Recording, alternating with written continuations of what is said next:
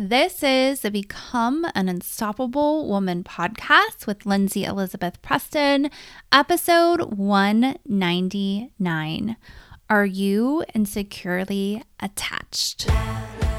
Welcome to the Become an Unstoppable Woman podcast, the show for barrier-breaking women who are ready to shed their good girl layers so they can own their power and live deeply fulfilling lives instead. I'm your host, Lindsay Elizabeth. I'm a leadership coach to women all over the world. And I've lived through enough in life to know that easier doesn't always equate to better. We can't fear the fire, we must learn to become it.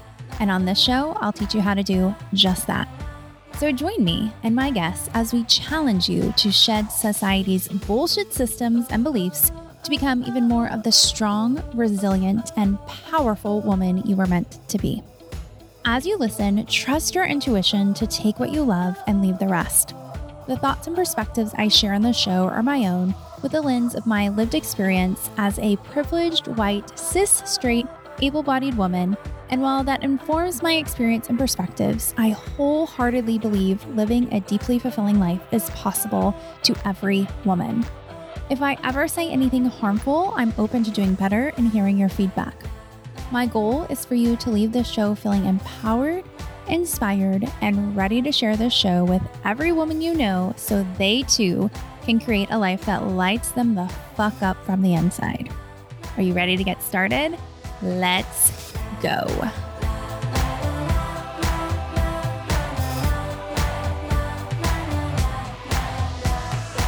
Hi there, beautiful soul. Woo, episode 199. Can you believe it? Only one more after this one. And we are ending with a bang with today's episode. We are talking about attachment theory. Attachment theory is a psychological theory developed by John Bowlby in the late 1950s. This theory came about because he was studying the negative impact of maternal deprivation on young children. And as he observed mothers with their children, he began to see patterns that later developed into 3 attachment styles. Now, just hearing that, you may be like, whoa, Lindsay, this episode is going to be boring, or maybe you think this is going to be above my head because you're not a cycler nerd like me who loves this kind of stuff. But you are wrong, my friend. You are so wrong. What I'm going to teach you today is fascinating because if you are insecurely attached, which we'll break down what that means in a bit, then your relationships are likely suffering because of it. Until you're aware you're insecurely attached and start taking steps to heal that, you will likely stay stuck in what feels like a hamster wheel in your relationships, romantic and otherwise, because they're going to feel unfulfilling, if not downright gut-wrenching and heartbreaking over and over and over again. And life is already hard enough, right? Ain't nobody got the time or the energy or the desire for gut-wrenching and heartbreaking. Am I right? Lord knows some of us have already had those experiences and cannot take on the trauma of another one. So today's episode is huge. It will not be boring and it will not be above your head because I've spent hours making sure I break down this concept for you in a way you understand because you deserve to have incredible relationships in your life. And I believe this episode will help show you if your attachment style is to blame for you not having those. Okay, so today we're going to break down those 4 different attachments. I said earlier John Bowlby came up with 3. Later research shows there's actually 4 types of attachments, and 3 of those 4 are considered insecure. So you're going to understand today from this episode, am I securely attached or insecurely attached?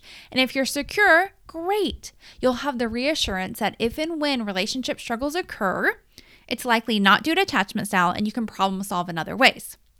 But if you're insecure, which spoiler alert, I am too, and I'm healing from it, then you're aware that you need help here, and we'll talk through what you can do to help heal yourself. Okay? Before we break down the 4 attachment styles, I want to touch a little bit more on attachment theory in general, so you get a clear picture of why your attachment style impacts every relationship that you have. Okay, so attachment, when it's defined in attachment theory, it's the bond or tie between an individual and an attachment figure. So most times it's an infant and the mother figure. Not all the times, but most times. Okay, so as children, we obviously rely heavily on our caregiver or givers to meet our needs, right? We need food from them. We need to be changed by them. We need them for safety and security. We need them for love and bonding and all the things. They meet every single one of our needs, hopefully. And so what happens is we start to adapt to getting our needs met from our caretakers. Otherwise, we could die, okay? So again, if you're securely attached, what happens is your caregiver meets your needs in a very empathetic way. They're responsive to your needs, and they're consistent in the way that they are responding to your needs in that way, okay? When you become insecurely attached, that caregiver or caregivers is not showing up in a consistent way. Or they may be showing up in a consistent way, but they're just not meeting all of your needs, okay? So our attachment style, even if it's one that makes us feel like crap, is a survival mechanism because we need our caretaker to meet our needs. So again, if you learn as a baby, oh, okay, I have to diminish my needs, otherwise I will overwhelm my caretaker and they won't come and help me out. Even if you're suffering on the inside to hold in your feelings, you will do that because you realize that's what I have to do in order to get food or to be held or whatever, okay? So it happens pretty quickly. Research shows that by the end of the first year of life, our attachment style can be seen. So this happens fast. You've got your first year of life and bam, you got an attachment style. And if it's one that's considered insecure, you are automatically at a disadvantage to 50% of the population who has a secure attachment. Because here's the deal. Those with secure attachment learn how to bond in healthy ways with other humans. They use others to help them regulate their emotions and regulate fear so they can be a fully expressed human being who does things like takes risks. And they're just overall healthier in general because, as we know, unprocessed emotions cause dis-ease, right? So simply put, securely attached people, they just live a pretty fucking amazing life that make the other 50% of us that feel insecurely attached constantly feel like we're doing something wrong because they make life look too damn easy. They're adaptive, they grow, they connect with others. They tend to just thrive with needing little to no psychological or mental help. Why is this? It's because our attachment style monitors the state of our relationships. It guides our emotions and behaviors within them. Research indicates that having secure attachment is the best predictor of happiness in relationships. Happiness, meaning you have commitment, trust, and satisfaction within your relationships. So if you are insecurely attached, you are screwed with having healthy, happy relationships until you learn how to heal your insecure attachment and become securely attached. This is why I said this episode is so important.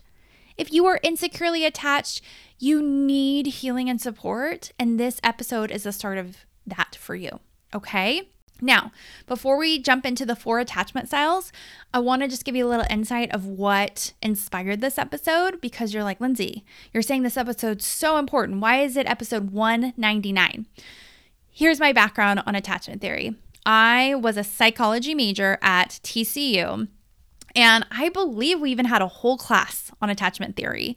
And one of, I don't know what his title is, director maybe, of the psychology department, like that was his area of study. And we even spent time with kids who had been adopted from overseas and really traumatic situations in these orphanages where like they weren't even fed and horrible, horrible things. And we were helping the parents and studying them and doing all this attachment stuff. So I was in attachment very early on in my career, in essence. And what's so interesting is I understood attachment very well as a practitioner, right? Of like, okay, here's what secure attaches, here's what this is, here's what that is, blah, blah, blah. And it's even something I've presented to clients over the years. If somebody listening out there did Unstoppable, the 2.0 version with me, we talked about attachment, and it was just kind of brought up of like, hey, here's the 4 types, kind of decide on your own which one you think. And, it was kind of near the middle of the process too, and a way to show them like, hey, look at how you're growing. You're already becoming more securely attached likely because you're less anxious and less this and less that. And so again, like I knew about it, I touched on it, and it wasn't until just a few months ago, specifically November of 2022. So right now it's January 2023. So just like 2 months ago, I got into a really big argument with my husband. And it wasn't like an argument of like, you're wrong, you're wrong, you're wrong. It was, I put myself out there in a way where I opened myself up to him, and I felt extremely rejected by him. I'm not going to get into all the details because my kids may listen to the show one day, and it's just, I don't want to go there. But I felt extremely rejected by him, and I went to him the next day and I said, listen, I'm done putting myself out there to you. I am tired of you standing me up and rejecting me in that. And he did not meet me with empathy. He came back with anger, and it sparked this huge moment for me where I raged, I cried, I sobbed. I just was finally able to lean into how deep rejection can be for me. And by me leaning into those feelings and letting all of that out, I was able to start to see it from a different perspective. And what came to me next was, Lindsay, pull out your journals from the past 10 years, because I've been journaling for that long, off and on, and start to really see how long have you been unhappy in your marriage. Because at this time too, when we had this argument, I was at a point of, oh my God, like we're here again. I've spent another year on this. It's not getting better. Here I am with my business. I've kind of stayed at the same level with the amount of clients that I have and the income that I have. And I've been wanting to grow the past 2 years because I've been so focused on this marriage. And I was just like, I cannot do this another fucking year. Like I am so done. I have to move on. But again, something called me, Lindsay, go look at your journals. Go see like how long you have felt this way in this relationship. Because, it's been a blur, right? Jason and I have been together 9 years at that point. And I was like, has it been the whole time I've been unhappy and I've just kind of denied it? Has it just been since we've had our son? Has it been from the pandemic, right? I just needed to know. So I pulled out these journals, and what I saw next fucking rocked my world. I started to read how every month, and it may not have been every month, but pretty close, would be like, oh, I miss Jason. I want him to, come closer to me in essence. I want to work on our relationship. Then we would be in a good spot. And then it would turn into, oh, I don't know. I don't know if I can do this relationship. I don't know if this relationship is right for me. And it went over and over and over again in my journals. And it's one of those moments, when you have an aha, it's like the whole ground shakes. And I couldn't even see straight. And I'm like, oh my God, how did I miss this? This is a pattern I've had for at least 10 years now. Holy shit. Oh my God. And part of it, I didn't really put together attachment yet. I'll get to that in a minute. But I was putting together, Lindsay, you've gotten yourself in a relationship that you knew from the start felt off to you. And I just felt sick, right? And so I kind of took a day or two, maybe even longer, to digest that and really sit with that. Because again, it was like groundbreaking, earth-shattering kind of awareness. And all of a sudden, I don't remember what I was doing, but I just kept hearing the message in my ear, attachment theory, attachment theory, attachment theory. And this is the same voice that I heard whenever I was going through my divorce and I saw my daughter run off into the arms of my ex-husband. And I just felt like so weak in that moment and so scared because he was doing some really shitty things. And I heard this voice say to me, Lindsay, are you done? Like, are you done putting up with this shit? Like, it's time for you to own your power and like step into who you're meant to be, because this girl needs you and you deserve it.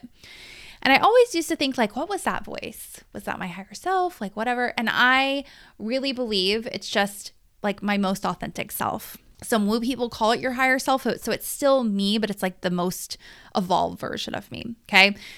But regardless, she is saying to me, attachment theory, attachment theory, attachment theory. And I'm talking back to her, right? And I'm going, oh, yeah, I know attachment theory. I've already been there. I don't need to learn about this again. And I just keep hearing it, attachment theory, attachment theory, attachment theory. And so then I was like, oh, okay. All right, maybe there's like a quiz or something I can take to fully test what my attachment style is, because in the past you just kind of read about each attachment and you're like, oh yeah, I think I might be this one or whatever. And so I Googled attachment style quiz, one popped up, I took it right away and I got the attachment style and I sat there with the information that then she presented to me and I was like, oh my God. I was like, this is it. This is why I keep doing come closer, go away. This is like everything just started to make sense to me. And again, it was like that another earth-shattering moment of like, oh my God, like how did I miss this? Again, as a like practitioner, a coach, I was like, damn, Lindsay, like I started beating myself up and luckily I stopped myself in that. And it was just like, nope, you're not going to go there. You need to just feel the feelings at hand, which is, you know, shock and sadness and anger and all the things. And I just started leaning into, okay, this is where I'm at. Like, this is what it is. And I had my husband go take the quiz and he ended up getting the same attachment style that I have.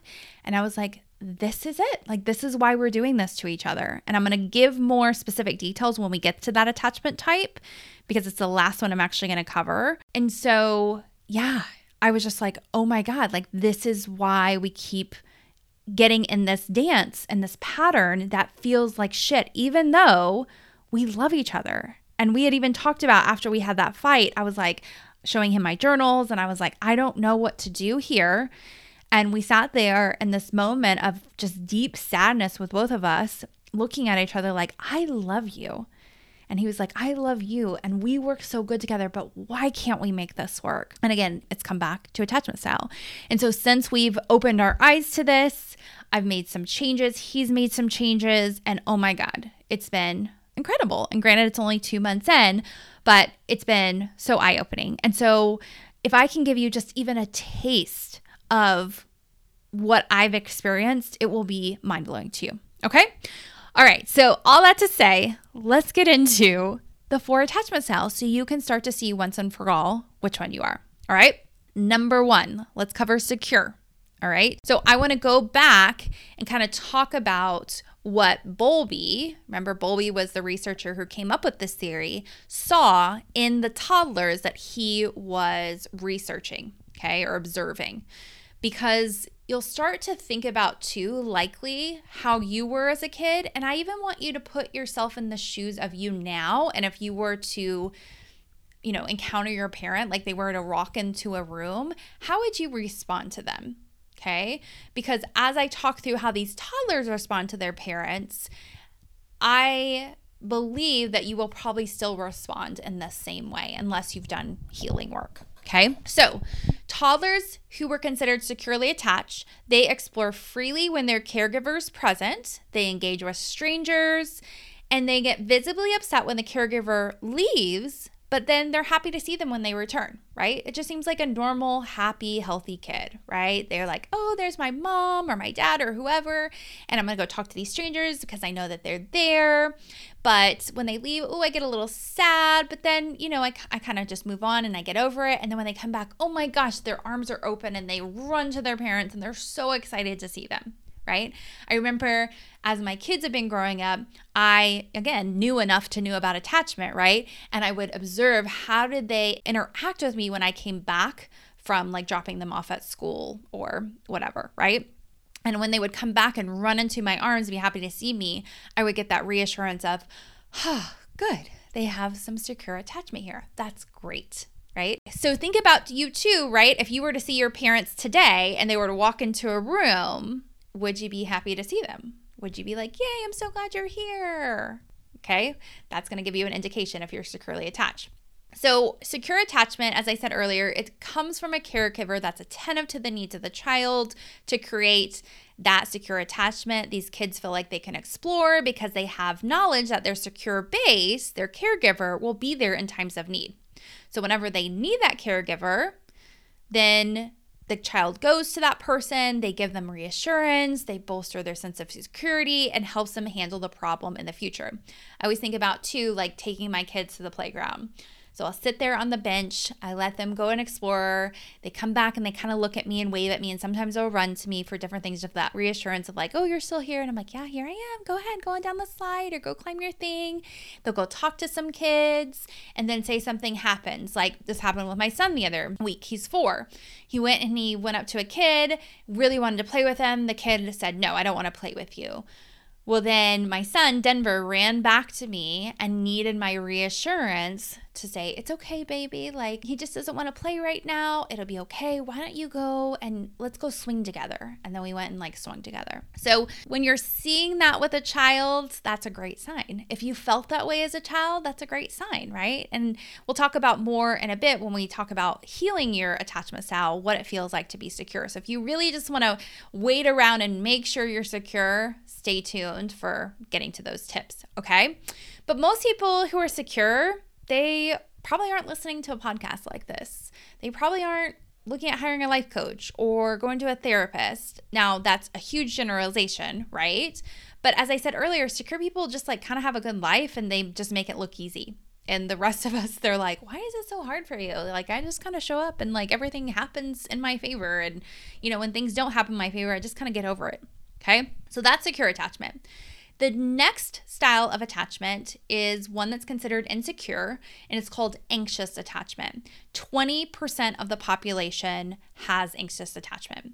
So whenever Bowlby was observing those toddlers back in the day, right, these toddlers would explore very little, and they would be weary of strangers, even if the caregiver was present. Then when the caregiver left, the child would get highly distressed. Those are the kids that are having huge fits on the floor, kind of thing. Then the caregiver returns and the child wasn't easily consoled by the caregiver. They were still anxious. It wasn't oh, okay, my safety net is here. It was more oh, okay, I'm still just holding on to this anxiety. So this style of attachment happens because the parent is misattuned to the child's needs or they're inconsistent with parenting. So the way that I've seen this a lot, just observing kids and parents that I'm around in, my kids' world, it's kind of helicopter parenting of oh, you okay? You okay? You need that? You need that? You need that? And so the parent is highly anxious. And so then the child feeds off that energy and they become highly anxious, right? So that's where I see it a lot. I can see it too of I don't know what kind of parenting I'm going to get. So I'm just anxious all the time. Yeah, it's a tricky one, right? And I'm just going to be super vulnerable with you in this, is that this style of attachment has fed into my daughter's life because my daughter, experienced divorce between her dad and I when she was 2. And, really 3 was when we started to have different custody times and things of that. Before that, she was securely attached and it was beautiful and amazing. And then when she started to have time at his house where I wasn't there because I had been a stay-at-home mom and again, super attuned to her needs and all those things, and he wasn't, and I was gone, she started to feel this anxiety of, okay, I don't know. Am I going to get my needs met today? How's it going to be? How's my dad going to show up because he's very volatile? My safety net is gone. And so when she comes back to me, and I even see this now, she gets this sigh of relief. My mom's back. And usually then she'll have emotion sometimes. It's gotten better. But I'll see this happen in her. And it's been heartbreaking. That's a total side note. Because I know enough to know of oh, fucking anxious attachment, right? And we've got to make sure she gets to secure. And so that's kind of what can happen too, right? It's just this child that's it's just inconsistent in their home. I will say that anxious attachment has a variety of names. It can be called preoccupied anxious or anxious preoccupied, anxious ambivalent, or ambivalent anxious. I just always call it anxious. That's what I've seen it called the most. And so that's typically what it is. A couple more things I want to say about anxious attachment is adults with anxious attachment are very sensitive to the vibe or expressions of other people. So because they don't know when they're safe, and they grew up that way of like, okay, is it safe mommy and daddy or not safe in mommy and daddy, or I'm never getting safe mommy and daddy, then they're always looking around them to find safety. Okay, so they're constantly looking for and perceiving threats in their relationship. Researchers actually played a clip for those with anxious attachment and other attachment styles. And the anxious people showed when a face morphed from angry to neutral, the participants advised the people that were watching it, they're like, okay, let us know whenever you first detect emotional distress. And anxious attachment people caught it early on. They were like, oh, this face right here, they're starting to get angry. Whereas those with other attachment styles, especially securely attached, caught it later. They were like, oh yeah, now I see how this person's angry. And it happened vice versa too. So if somebody, they started with an angry face and then had it move up to neutral, then those with anxious attached didn't feel the neutrality of that person until later on. And so again, this just showed in the research of, okay, anxious people are hyper vigilant. They are looking around at everyone around them saying, are they mad at me or are they upset about something? And so they're kind of on this like pins and needles looking at everything. And this is actually something I caught in myself the past year, especially in the relationship with my husband. I would constantly say to him, are you okay? Is everything all right? I just feel like you're a little bit angry. And he wouldn't necessarily be angry, but I could tell he was stressed, and it would like cause me to feel unregulated in my own state because I was like feeling off of his energy, right? So I'm not anxious attached. I'll get to what I am here soon. But part of my style is anxious, right? So if you're somebody who's hypervigilant, you likely have anxious attachment, or this other one that I'm going to talk about later that is anxious attachment as well, okay? So how can you start to change this? We'll get to some specific tips at the end.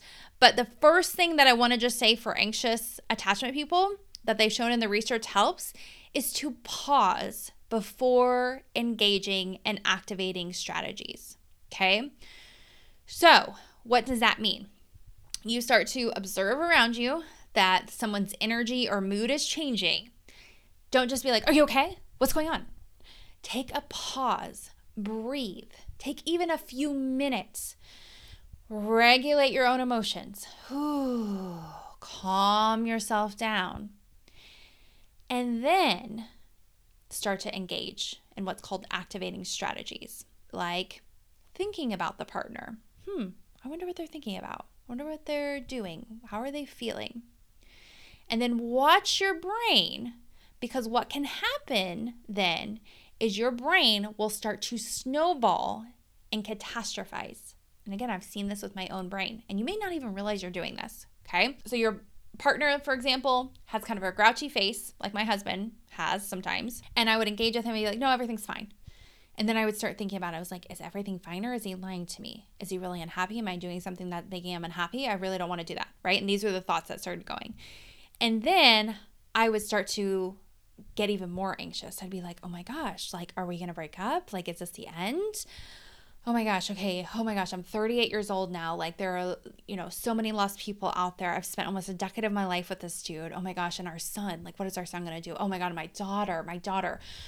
Oh, okay. And then the breathing is like, oh my gosh, my daughter this, right? And so then it just, again, it starts to snowball into what research has found, the thoughts I just told you. Thinking about the partner, where you can't focus on other things, then starting to assume that the love is ending, or this is like your only chance at love, thinking, oh my gosh, there's not going to be other people out there because I'm only compatible with a few people, or I'm only available to a few people, or only a few people will want me. And then believing that even if you're unhappy in the relationship, that it's just like, okay, I'll just make it work. It'll be fine. It'll be okay. Okay? And so this is what happens all the time with anxious attached people. And if you are relating to this, then you're like, holy shit, I am anxious attached, right? And so just accept that. That's where you're at right now. It's okay. You're going to learn how to heal it.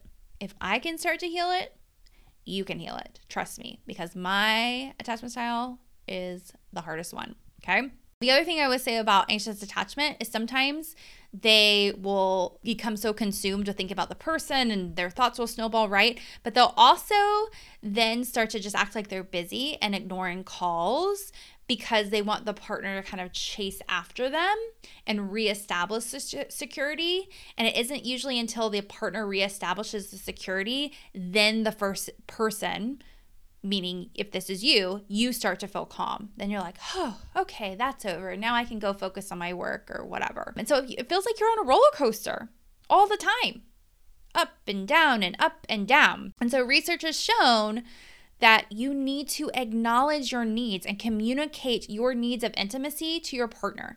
Because a lot of people with anxious attachment, they feel usually like guilt and shame and embarrassment that they feel this way. And so they'll hide that they have these kinds of needs. And instead they need to just be upfront with the people that are around them, especially the person they're dating, to say, hey, this is something I'm working through. This is something I'm healing. At this time, I'm really just needing XYZ. Like I need you to return my calls, or I need you to reassure me of blah, blah, blah. And that's going to feel very vulnerable to someone who's anxious attached.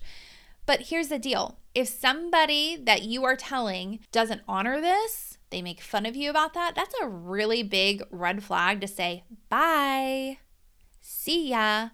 Because people who are genuinely kind and healthy and considerate and who want you in their life will be like, okay, no problem. Like, I can totally do that for you. I can totally help you in that. And maybe there will be a little negotiating in essence of the boundaries of certain things, but they will still be receptive and they will honor you and they will love you and they will respect you and you needing these things and that you're actively working to heal that. And I will just say that it's like, if you're somebody who's like, this is just what I need and this is it, that can be a little bit annoying, because the reality is like, you need this in this season, and don't act like you're not going to grow from this season. You need to be doing the work to heal from this, to move on, and to be in that secure state. Okay? Because otherwise you are in a place where you're asking somebody else to do the work for you. Okay, it's one thing to be like, hey, I'm in this season, help me out, help me feel safe in the world again, help me feel safe in relationships, and they're there to help you. It's another thing to be like, this is how I am and this is what I always need.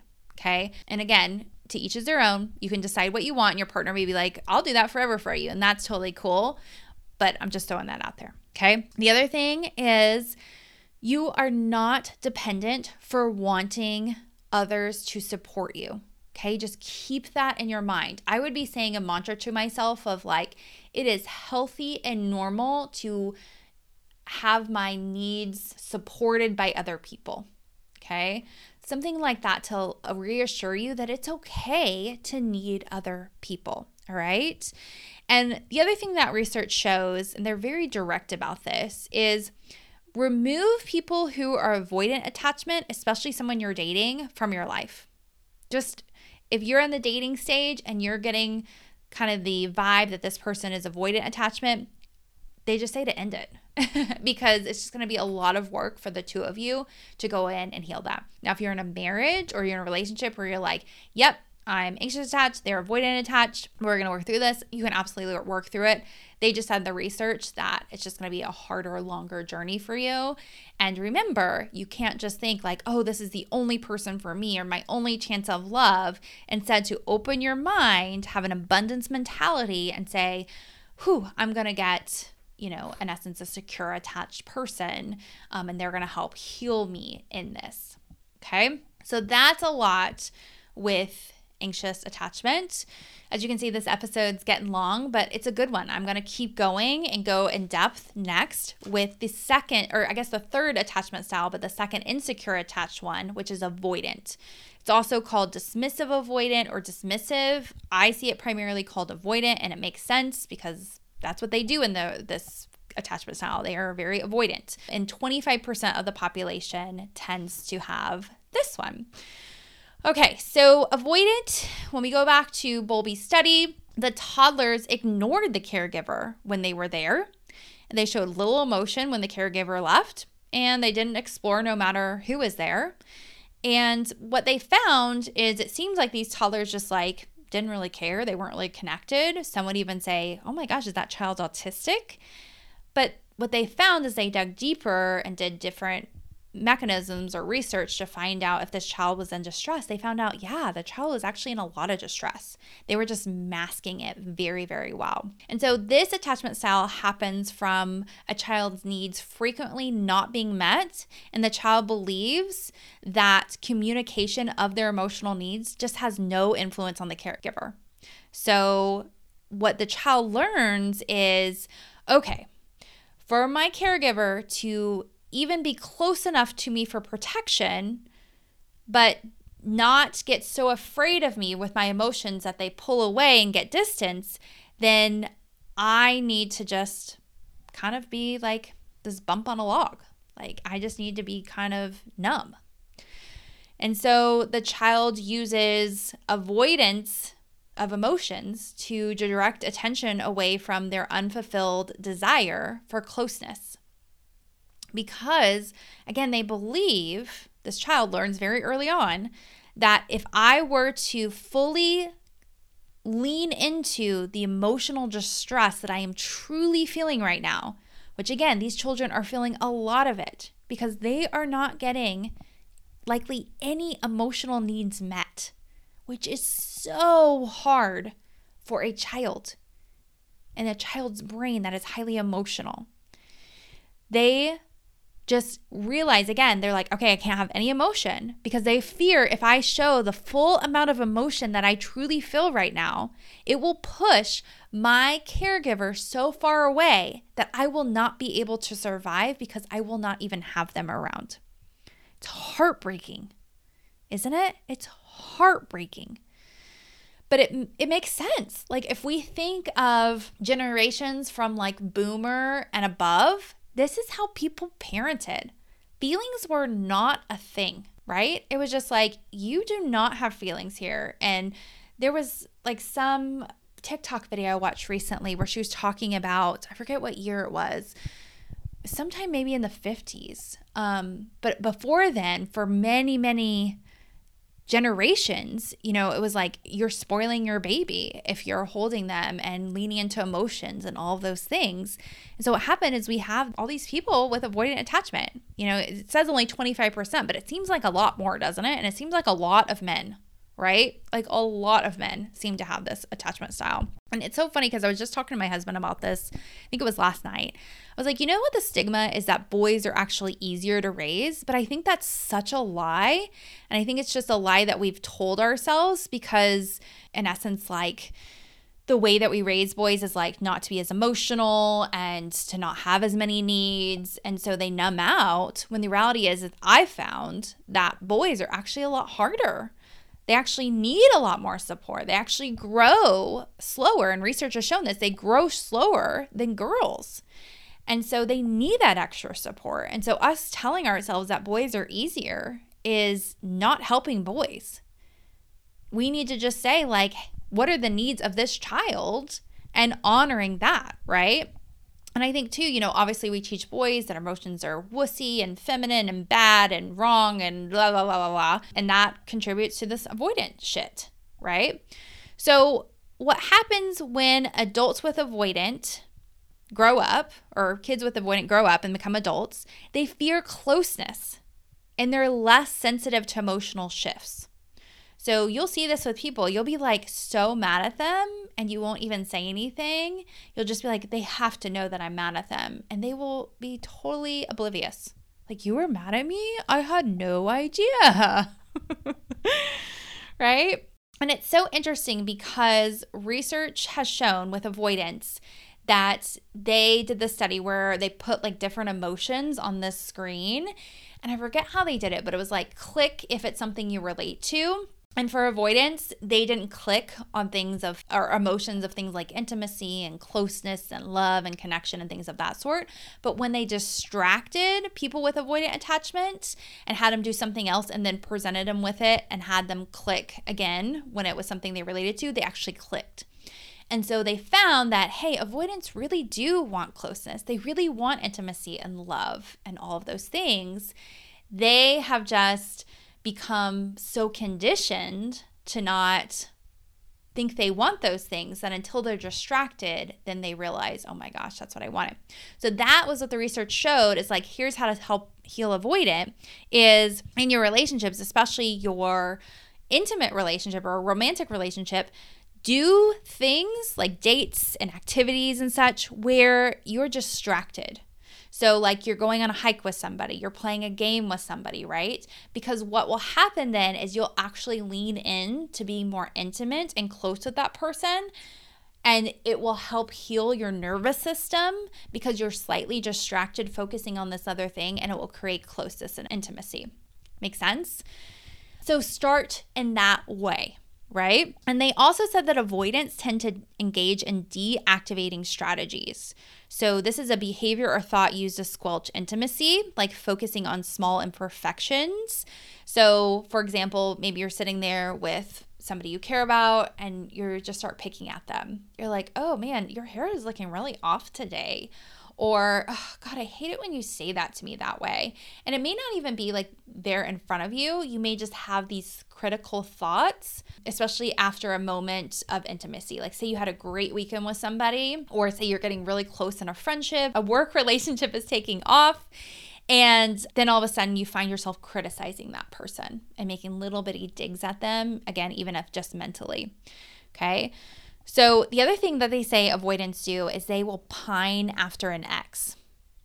Okay, so you'll start idealizing about them now that the intimacy is gone. Because remember, again, to avoid it, they don't want that immediate intimacy that scares them. And so when someone's pulled away, like an ex, they start seeing it in a different light of like, oh, that wasn't so bad. Oh, he was so nice. Or why did I end that friendship? Oh, she was so much better than I thought.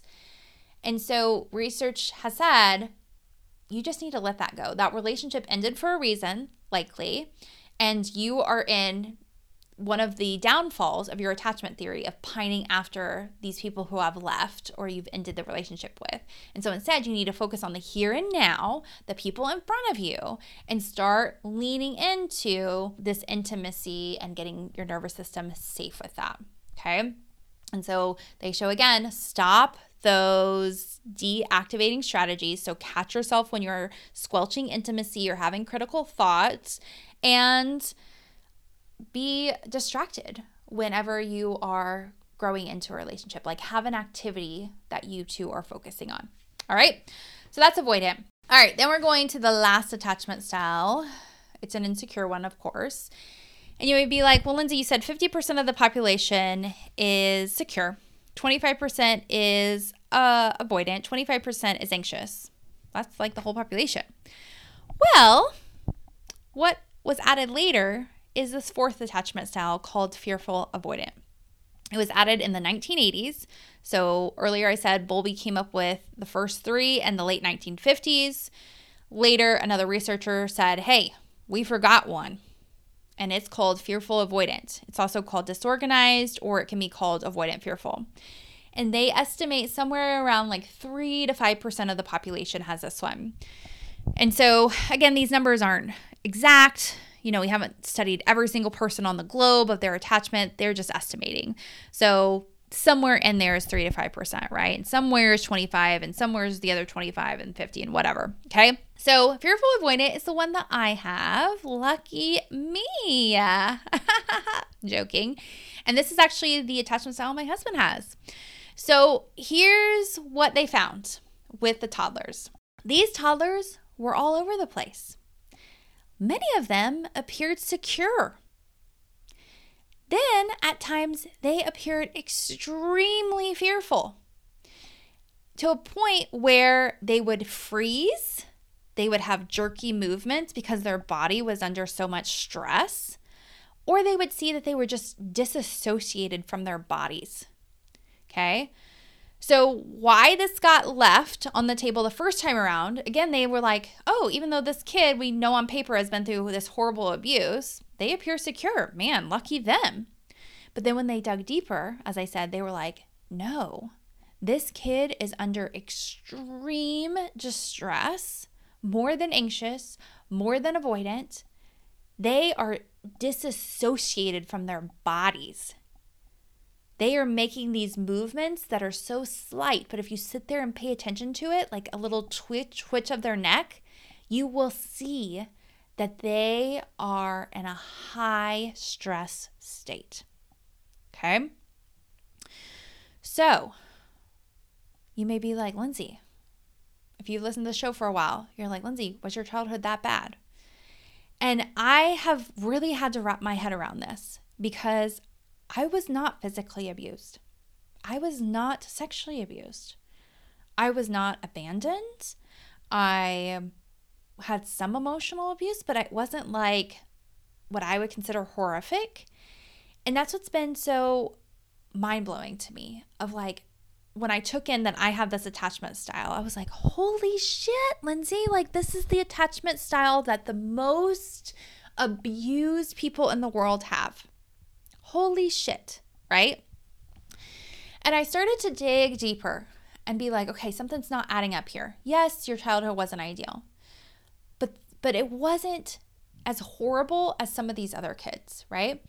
And as I dug in the research, what I found was that this style of attachment comes from children of mothers who had suffered major losses or trauma shortly before or after giving birth of that child, or they had some other kind of trauma, okay? So they either had a major loss or a trauma, or they had some other kind of trauma from their past. And most research found is like they had likely some big trauma that happened to them before they had the child, and then some trauma that happened around the time of the child's birth. And that is what caused fearful avoidant. Okay. So the mother typically too likely had depression. Most of them had extreme depression. And so when I saw that, I was like, that makes sense for me. Because as I've started to understand my mom more, she's not very open about things. She's a Scorpio for your astrology people out there, and Scorpios are known for not being an open book. And so I've just had to kind of energetically feel things and understand things. And I've done a couple woo things to really understand of like, what the hell did my mom go through? And I'm not quite sure the big T trauma, but I have a really good understanding of her daily little T trauma, and it was fucking hell. She has been through fucking hell. And a lot of that too was just like the way people parented back in the day, right? Of like, your feelings don't matter, and being all over the place and being frankly abusive. And my mom is such a sensitive soul like me. And I think it just impacted her so greatly that she developed fearful avoidant attachment and then passed that on to me. And with my husband, you know, it's interesting because for a long time I've told him, as he's told me stories about his childhood, which he's always kind of downplayed, I'm like, holy shit, babe, like this is traumatic shit. Like this is like next level stuff. And he'd be like, oh yeah, but it wasn't that big of a deal. I've overcome it. No big deal. And finally, when I had him take the attachment quiz, which I promise I will share with you too, if you want to go take it. It's not mine, obviously, it's somebody else's. And I got this and I said, well, does this feel accurate to you? And he's like, yeah, it feels extremely accurate. And I was able to then sit with him and say, babe, you can't deny it anymore. You've gone through some really hard shit and you need healing. And so I think it was just so eye-opening to the both of us to be like, okay, this is where we're at. Like, this is what we inherited in essence.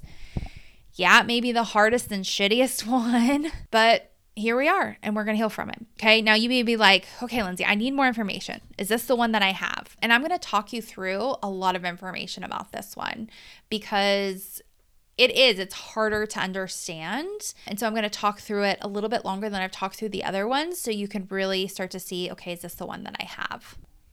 Okay, so adults with fearful avoidant attachment, they have a fear of being truly vulnerable and expressing their inner feelings and needs, which sounds like avoidant, right? You would think avoidance would probably feel that way. So you could be like, okay, well, that could be avoidant too. But they also have this feeling of guilt really easily, which again, you may be like, well, I could see anxious feeling that way. Yeah. And so that's what I want to just touch on right from the start is it feels like both of them, anxious and avoidant, combined. That's why some people even call it anxious avoidant. Okay? Because it's like you got both. You got both of the insecure ones and we mixed it together. And I think that's why before I'd be like, well, yeah, I feel a little bit like this one. I feel a little bit like this one. I feel a little bit secure because, yeah, this is where I was at, right?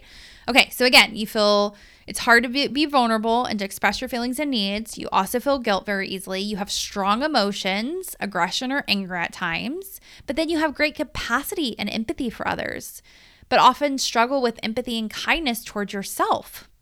Then you have feelings of ambivalence in relationships, often swinging from hot to cold, which again feels like anxious. But what happens is like, it's that pattern I talked about that I saw in my journal of like, come close, no, go away, come close, no, go away. Where anxious tends to be come close, close, close, close, close, close, close. Avoidance is always push, push, push, push, push away, right? So it's just swinging of in, out. They have the hypervigilance like anxious attachment has, but then they tend to have like poor boundaries unless they're experiencing anger of like, bah, yeah, I told you this is what I wanted. They're passionate, but they're often emotionally volatile in relationships. Again, it's that like, I'm in, I'm out, I love you, I hate you kind of things. Okay. So using myself as an example again, how did I see this in my relationship? Like I said, it was the hot, cold stuff. And this is what my husband and I were sitting there saying. Every time I would get closer to him, he would start to push away. And this is why he kept rejecting me. I would get close to him and be like, oh, let's do this thing. Or I would take the lead on something and he would start to reject me. And I'd be like, what the fuck? Like, what the fuck? Like, I finally put myself out there and you're rejecting me in that. And so this is what we've been doing to each other, right? So it's been hard, but also so eye-opening to know like, oh my gosh, this is it. And what's interesting, you may be like, oh my gosh, Lindsay, I have fearful avoidant too. A lot of people who are in healing or helping professions, I've found, tend to have this one because, again, we've experienced a lot of trauma. And so we've been to the depths of hell, in essence. And we've like, okay, we've been through those depths of hell. Like, we've healed it and now we can help heal other people. And so again, me just in 2 months of really sitting with this and realizing this is my attachment style, what can I do to heal it, has been so eye-opening. So eye-opening. The other thing I will say about fearful avoidant attachment is they have a strong fear of rejection. And so that was another thing that I saw in myself this past year was just how sensitive I am to rejection. I did a whole episode on it, fear rejection, ? And this is something too, you know, a lot of people I think with ADHD likely have fearful avoidance. And, you know, there's some research out there that says trauma actually is what causes ADHD, either trauma in your own life or epigenetic trauma that you have inherited. I'm a big believer that I've inherited a lot of this, as I said. And so, yeah, you can be like, is this ADHD? Is this attachment? It's all the same kind of thing, right? And so just going back to you know, what happens whenever this attachment style develops, as I said, you know, the baby just appears secure and then it appears not secure, and the mother may have had these losses, but whatever caused it, the baby has just interpreted, I can't figure out what the hell kind of strategy to use here. So I'm just going to try all the things. And so that's why they will swing between anxious, avoidant. And if you were listening to coaching calls I've had or therapy sessions I've had, there's been many times that I've talked about my little self, and my little self would say, I don't know what kind of mommy I'm getting today. Am I getting a nice mommy or am I getting a mean mommy? Because if I'm getting a nice mommy, then I will change my strategy. If I'm getting a mean mommy, then I'm changing my strategy, right? And so again, that's what developed that for me, right? So I actually can see a lot of people listening to this episode actually having that one. Now that I'm aware of it, I'm starting to see it in clients more of like, oh, okay, I'm seeing why they're doing these things. And of course, it's just been so eye-opening. So a couple things I just want to end this episode with is we talked about different ways you can start to heal each sign of attachment. I will say, for fearful avoidant, you may be like, Lindsay, you didn't give as many like next step tips. I will just throw it out there, and this is what I'm doing. I think you need to hire a therapist. I think, taking in like, okay, this is the most rare attachment style. This one is big. It's come from a lot of big T or little t trauma. Again, when I really sat with this, I was like, Lindsay, you need a therapist. You need to go back and you need to start unpacking some things from your past, even though you may be like, Lindsay, you've done all of those things. I need to do it in a way of looking at it from an attachment standpoint and just unpacking all of my behaviors in a way that's slow and meticulous and in the eyes of somebody who is well-versed in attachment. And so that's what I've done. And so that's what I suggest that you do, is to go and hire somebody who can sit with you and help you heal that attachment. I think therapy is great for everybody. You may have already tried therapy and been like, that's great, but I'm ready to move on.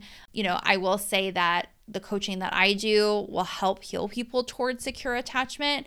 And that's where, again, like, I've only been in therapy now for about 2 months and I'm moving very, very quickly because I've already done some of this work indirectly through the coaching that I now teach. All right. So anything will help at it, but just realize, hey, you got to heal attachment and that's okay. Okay. So again, last thing I want to touch on here is signs that you're getting to being more securely attached. The first is that when issues come up, you have stress with them, but you're faster at the recovery. Okay. I see this with clients all the time. We actually were celebrating somebody in one of my masterminds recently where she was getting knocked down, but she gets up faster and faster and faster. That is a sign of somebody who's healing and getting more securely attached. And two, they're not as sensitive with negative issues of the world. They're like, oh yeah, man, that war in Ukraine, that is some heavy shit, but they're not like lost in it. They're able to sit in the feeling of it, and they're able to just kind of process it and move on. So again, they're like more emotionally regulated is what I would call it, right? They aren't as defensive when somebody presents something to them that's, quote unquote negative. They aren't afraid of the criticism. They're open to changing. They're more flexible. And they don't escalate things. They're just able to sit with it and be like, oh, okay, yeah, let me take that in for a minute. Okay, I hear you. I see you. Let me sit with that. And they come back and they're able to problem solve and move on. The other thing I will say, signs you're getting to more secure, is you're responsive.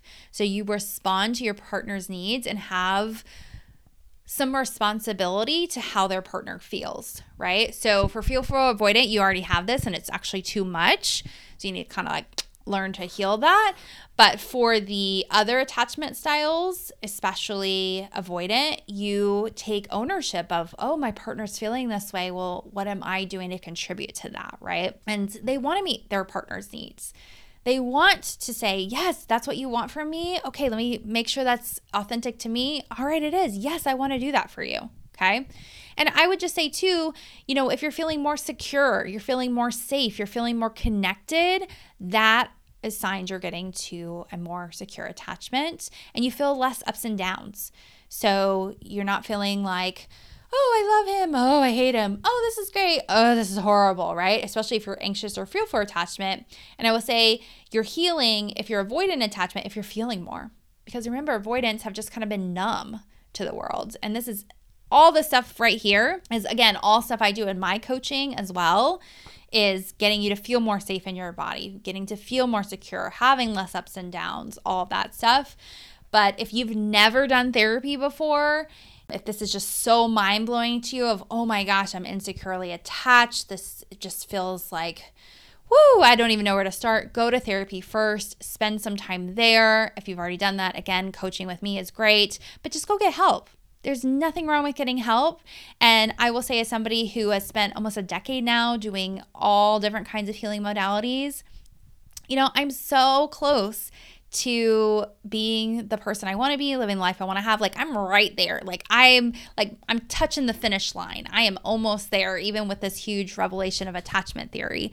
Like, it's right there. And it's so worth it. It is so, so, so worth it. I know you may need some time to kind of mourn and realize like, holy shit, I've got this attachment theory or this attachment style. And it's like, I got to heal this. Otherwise I'm never going to have great relationships. But yeah, you just got to lean in. You got to accept that like you were given this journey for a reason. I don't know why. You know, I'm on this boat with you too. I don't know why we were given this journey. I don't know. But there was some sort of reason for it. And so the more you can just accept that, lean into it, and get the help you need, the better you're going to feel.